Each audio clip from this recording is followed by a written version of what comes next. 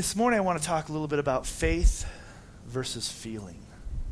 Faith versus feeling. And as I was praying and preparing and reading, I came up with more stories. I want to talk about some people in the Bible who acted in faith and some people who acted in feeling. And, God created our emotions. So there's nothing wrong with our emotions. God created us body, soul, and spirit. Okay? And really, it'd be good to get us into saying the right way, spirit, body, and soul. But the soul is the mind, will, and emotions of everyone. And God created them. Our emotions are not bad. They're not evil. They're just our emotions. But our emotions can be wrong. I'm sure you've never had a wrong emotion moment in your life, but I have had a couple. And so we want to talk about faith versus feeling and how we can become those who would follow faith rather than relying on our feeling. Scripture in Jude tells us, as it's talking about the people, he's talking about they were waves of the ocean, clouds without rain, waves frothing up to their shame, but they had no power. They were sensual people who had not the Spirit. Well, the definition of sensual is sense-ruled. Sense-ruled. I want us to think about that. Sense-ruled. Well, what are your senses? What are your senses? Well, they're your sight and your hearing and your taste and your touch, and there's 5 of them, and I'm listening. Sound. Anyways, sight, sound, touch, taste, feel. So we're not supposed to be sense-ruled, but we're supposed to be full of the Spirit. Anyone ever hear of Samson? Do you remember Samson? Samson is in the book of Judges. If you want to go there, go ahead. We're going to cruise through Judges really fast.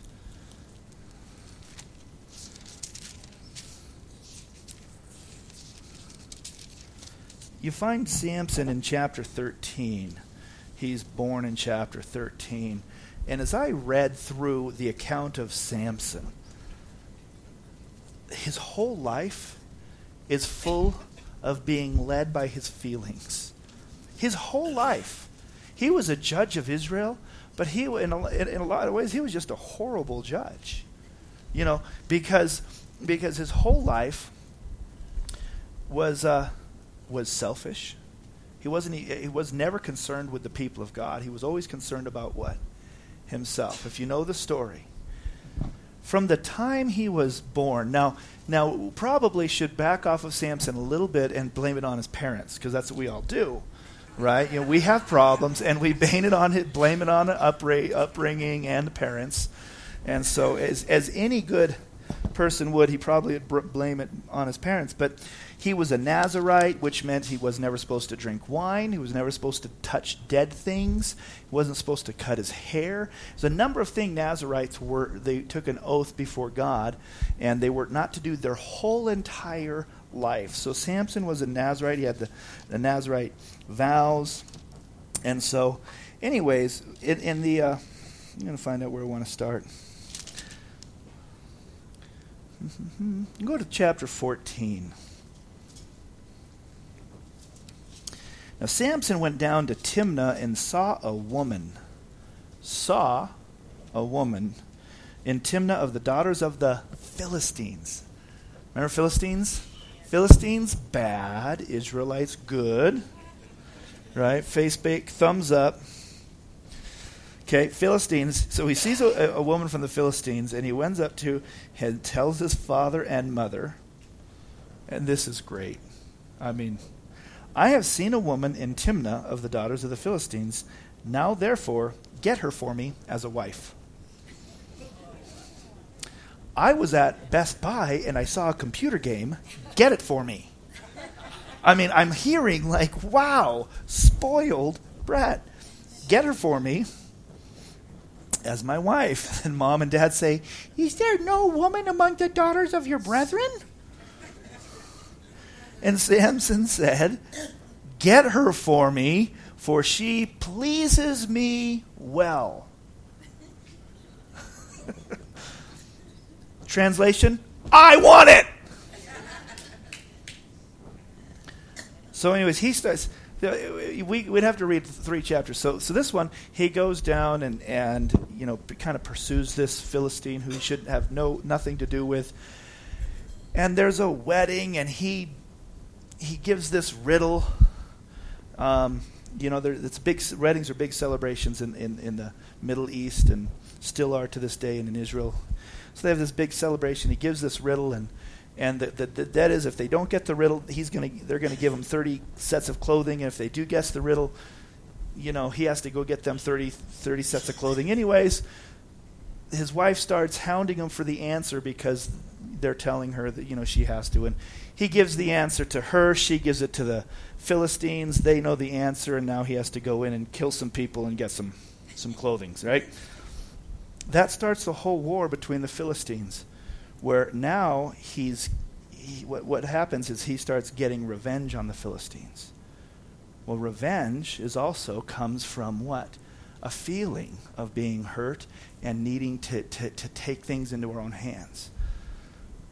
Another time, Samson's walking he's on a walk, and he sees he kills a lion one time, and next time he's walking by, the lion is dead there, and a swarm of bees have built a beehive in the lion. And so he's hungry, and he reaches into the lion, and he gets some honey, and he brings it back and gives it to his parents. You go, well, there's nothing wrong with that, right? Remember at the beginning, he was a Nazirite? Nazirites can't touch anything dead. That's their vow. But because he's hungry, he's going to go ahead and break his vow. Samson, over and over in his life, just follows his flesh, follows his feelings. Basically, he epitomized what started happening in the 70s here in the United States, maybe a little bit early, but basically, if it feels good, right? We'll do that one more time. If it feels good, right? We've learned that really well. If it feels good, do it. Feelings, nothing more than feelings. We are so led by our feelings, and Samson was just like one of us. He had no restraint on his body. He had no restraint over these feelings. He saw something and he wanted it, and he did it. He was angry at someone, he killed them. Wow. You know what? I've met some people feel this, very similar. They're just always just kind of, wow, I feel it, want it, and do it, and just go. Typically doesn't end well. Samson ends up blind, captured, without his strength, because the Spirit of God leaves him. And finally, at the end, he comes to a repentive moment, and he's able to kill some Philistines. And in his death, had maybe a victory of heart. I think in the time that he was captured, I think he really maybe had a moment with God. I'm not sure. Let's go to another person. Actually, let's go to Hebrews chapter 11. It is called the Hall of Faith. The Hall of Faith. Now, when I was reading, if you're visiting this morning, it's so good to have you here. I am glad that you are joining us this morning. Love to get to know you more. Come a few times, get to know who we are, what we believe. We believe the Bible is absolutely true. We preach from it, but I also believe in trying to be authentic. So if you're visiting for me for the first time, you might say, "Well, he was he's actually talking about failures and things of himself," and I do. I'm normal.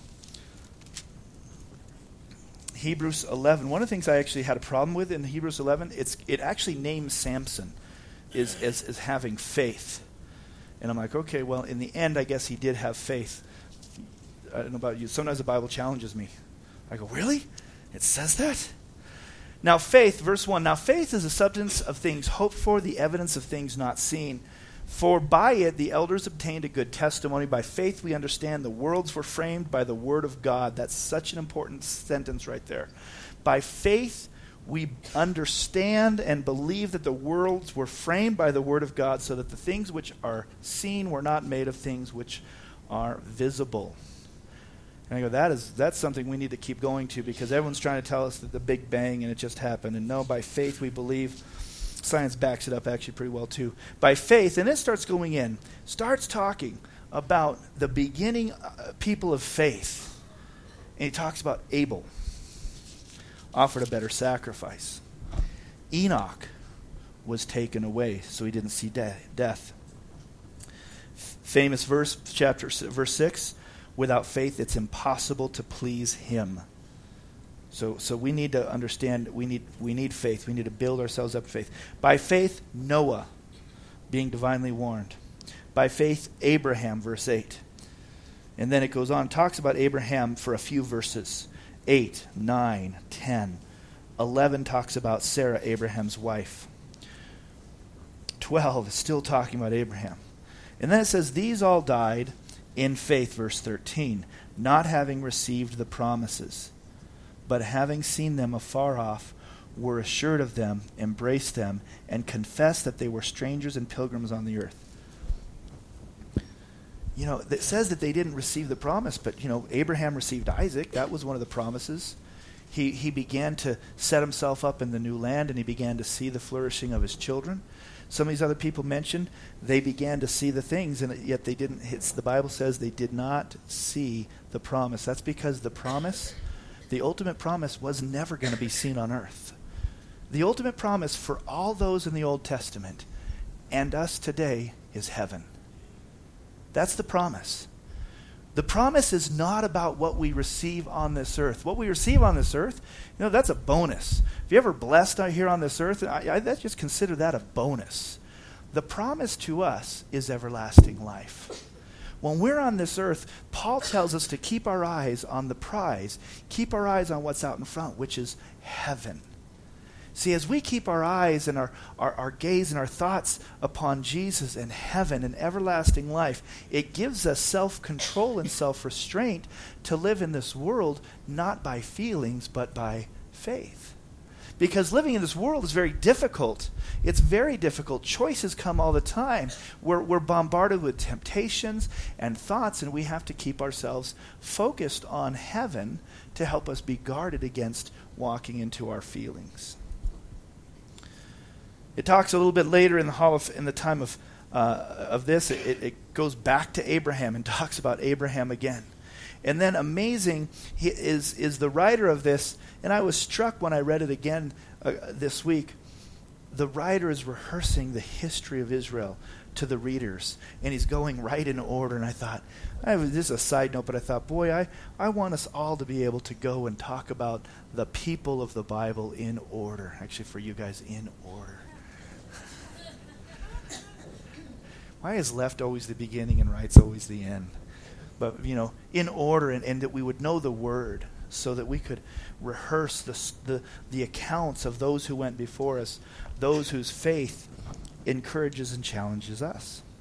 And he goes through and he talks about more Abraham and Moses. And I was thinking about Moses before I even was in Hebrews 11, when I was just mulling over and thinking about this message this morning. I thought, well, Moses was a great example of a lop, of a bozo, and a man of faith. He had it both ways. I mean, here, Moses is a great example because one moment he's just leading the people of Israel and following God, and the next he's shaking in his boots going, God, what are we going to do? You drugged me out here into the middle of the desert to kill me. That's me. That's me. Sometimes just going in faith. I think back to some of the places I was and leading marches in the middle of the gay pride parade and telling people that Jesus loves you, and being in the middle of riots in New York and all the places that God had me. And then there's other times I'm like, God, are you really there? I got a boo-boo. And your faith just gets shaken, and you're one moment you're a man of faith, and the next you're just questioning everything. And here Moses is seeing all these miracles of God, and I want to talk about one was full of faith, and another one is the same instance where he's full of fear and being led by feelings. One time when they needed water, God told Moses to take the staff and strike, and water came out, and they yay! And another time, Moses was with the people, and there was a rock, and they didn't have water. And God says, speak to the rock. Remember this one? He told Moses, speak to the rock. And Moses grabs his rod and he hits the rock. Well, God in his sovereignty gave water to the Israelites. But then he punished Moses and he says, what are you doing? I told you to speak to the rock, not hit it.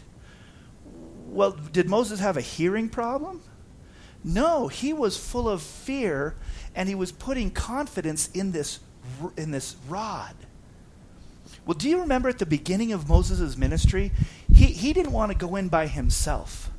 And he says, I'm a man of slow speech. I just can't do this. Can you get somebody? And God says, okay, I'll get Aaron.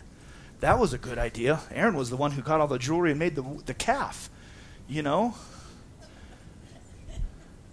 When God tells you to do something, just do it. He'll equip you. He doesn't call the equipped. He equips the called. When God calls you to do something, just say, okay, let's do it. I'm an idiot, but you're going to have to help me. Sometimes we just say that, God, I have nothing good to offer. That's what Moses should. Okay, but I'm going to do it.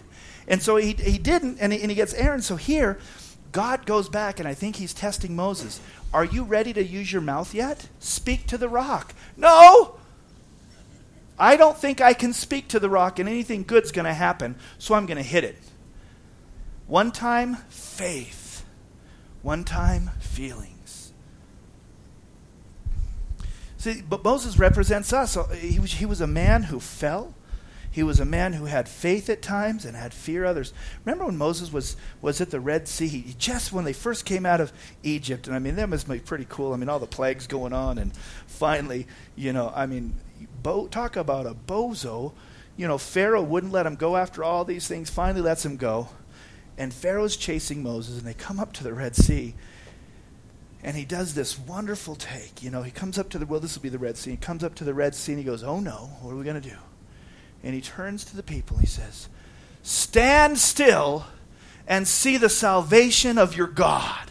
Now, is that not a faith moment? You got all these people coming to kill you, and you're at the edge of a sea, and all the people, they had been working as slaves, working really hard. It had been harder and harder and harder. I have a feeling they were probably emaciated. They didn't get a lot of food. They were working really hard. I don't mean this in any derogatory sense at all. I'm thinking Auschwitz, possibly. People with just no strength at all, and they're going to fight off the Egyptian army. So Moses is there to the people, stand still and see the salvation of our God. He turns around and goes, help!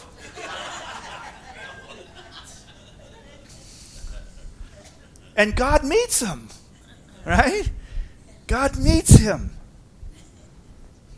We know the story.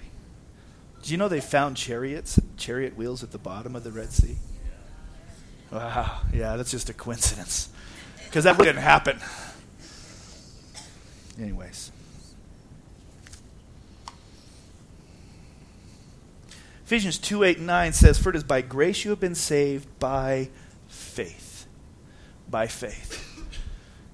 I did a concordance search, and I didn't count them up myself. I didn't read the whole Bible and count them, just so you won't know. 260 times the word faith appears. 270 times the word faith appears in the Bible. Most of them are in the New Testament. The vast majority of them, like 230, I think, are in the New Testament, and just a small amount in the Old Testament.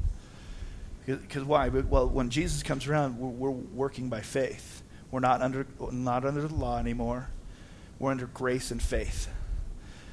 It has 39 times. If you want to read about faith, the book of Romans is a great place. 39 times in the whole book where it's talking about faith. Galatians, lots of faith in Galatians.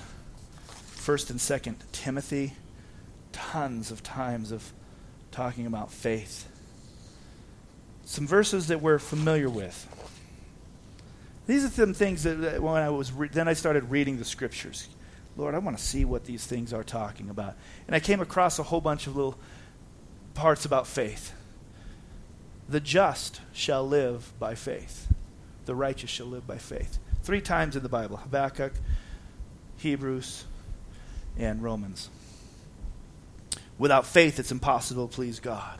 Without faith, it's impossible to please God. We read that.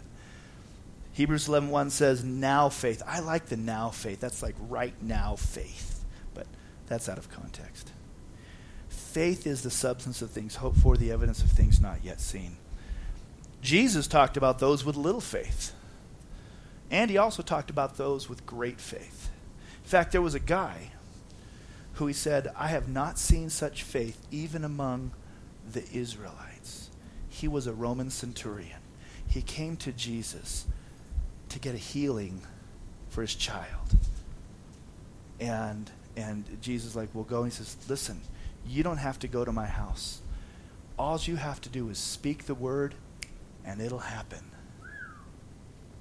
And Jesus stops and he says, I haven't found this great a faith even among the people of Israel. Let's stop. Who wants to be a person of little faith? Okay, good. Who wants to be a person of great faith? Right? So when you see Jesus talking about people with great faith, let's stop and find out what he's talking about.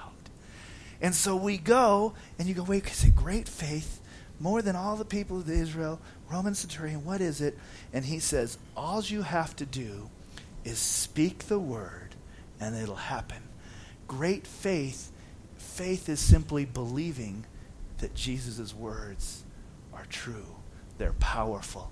You believe in the word of God, the word of Jesus. That's what we want. We want to build our faith up, understanding that his words, just believe his words. Jude talks about building yourself up in your most holy faith, praying in the Holy Spirit. 2 Corinthians says that we walk by faith, not by sight. In Romans, we learn that our righteousness that we have, the fact that we're able to go to heaven, comes by faith. We're justified through the faith. You can strengthen your faith. And some people have greater faith than others. See that all over the Bible. People have greater faith. And we also find in Corinthians that you can have a supernatural gift of faith. And that's one of these extra things of miracles.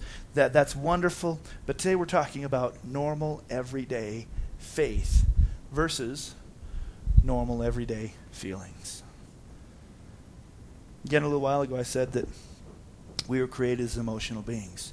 So our emotions aren't bad. They're not bad. We feel sadness. We feel joy. Those things are great. So what do we do? How do we live in this world that we say we're not supposed to be dictated, we're not supposed to be sense-ruled, but we're supposed to walk by faith and not by sight? And I tell you, I don't have all the answers. I'm going to tell you that right away. I don't have all the answers because I struggle with some of these things. I'm like, there's times that the Word of God is not clearly saying what to do. And we've got to be careful not to make everything spiritual and come up with scriptures out of context. For instance, sight, sound, both feelings, right? Those are part of our senses. So I'm at the side of the road, and I hear a car, and I look and I see a car, and it's coming fast. And I go, no, I'm going to walk by faith, not by sight. All right? Well, come on. All right? No. I'm not a bozo. So I don't have all the answers. And what I want to encourage you is not to do what I can do, because I can be the cynic. I can be the devil's advocate. I can be the guy who comes up with all the problems. And I want you to let that go and say, what are we talking about? Well, if great faith comes from believing in the words of Jesus, that's what I want to focus us on this morning. God's word. If we want to grow in our faith and become people of faith, we need to believe the words of Jesus. Well, in order to believe the words of Jesus, you have to know the words of Jesus. You can't know unless you read them. He gave us the Word of God. We need to be people of the Word who trust the Word of God above our feelings. And there's so many areas that this plays into. Healing is one of them. He says, by my stripes, you're healed. We read that and we go, no, it's by the doctor I'm healed. Let's go to the next one. We need to be people who begin to trust God and say, okay, God, you say lay hands on the sick and they'll recover. Whew. That's scary. That's scary. I remember sitting in Minnesota. I was on a 6-week ministry tour. We traveled all around the United States. Minnesota was as far east as we got. And we'd gone out and done some ministry, and there was a person who was very sick. They were in the hospital. And I prayed a powerful prayer of faith. I says, God, I just pray that you would heal them. And if you don't, I just pray that you would give them comfort. I just prayed that wonderful prayer of faith. I went back and I was sitting on the porch. One of the times I really felt like I heard the voice of God. And he said, don't you ever assume you know what I want to do. You pray and leave the results to me. Wow, has God ever talked to you like that? I want to encourage you, if he hasn't, you're not listening. Because a good father corrects his children. Now he does do it within a personality, but I'm actually really sensitive. And so he knew that I could take it. And I went, wow, okay. Because I'm really being serious. He knew that I could take that. Some of you might be, more hard-headed or less hard-headed than me. If you're more hard-headed, he might even get more stern with you. If you're less, he's going to be a little more gentle. I think he ministers to us. He knows my name. He knows where I'm at. So he challenged, and I'm like, wow. And I still I wish I could say that from that day forward, I never prayed that prayer again. I fall back into doubt and disbelief and worry. But what he's telling me is, you pray for the healing and let the rest be left to God. Don't make excuses. That's what he told me. Don't make excuses for God. I've actually felt like sometimes I had to cover up for God. I'm going to pray this prayer. In case you don't come through, they'll still feel good. Just being real. So we pray by faith. We know his words. We get into his word and we know by faith. And what is faith? Faith in his words. And I tell you, we have to believe. You either believe the Bible or you might as well throw it all out. The word of God.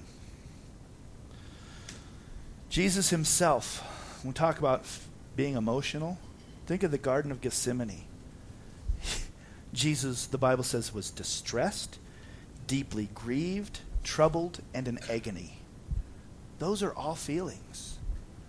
Those are all feelings. So he threw out a prayer that said, God, if there's any other way, take this cup from me. So he was being real with the Father. Father God, if there's any other way, I don't want to do this. But not my will, but yours be done. That's where we want to be. We want to be those who have these feelings and say, but not my will, yours be done. I want to become a person more and more who says, Lord, I feel sad, depressed, discouraged, angry, you name it. But your word tells me to consider it all joy when you face persecutions, to build yourself up in faith, to be an overcomer. I don't feel like an overcomer, but your word says it. So God, I want to become an overcomer. Another prayer that I've prayed in the past. Lord, I don't want to, but I want to.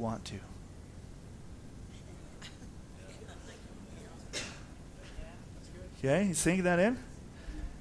That was in a time where I was in a sin and didn't want to repent. And I went to him and I says, Lord, I don't want to repent. I like what I'm doing. Too real? Lord, I don't want to repent. But I want to.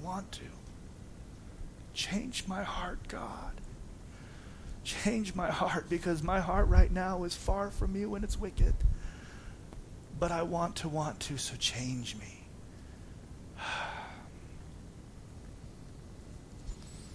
God's word is truer than anything I feel. It's truer than anything I experience. It's truer than any circumstances I will ever face. It's truer than anything in the world. That's his word. And we read it, we know it, and we stand on the word of God. For it is the Bible. It's the book for me.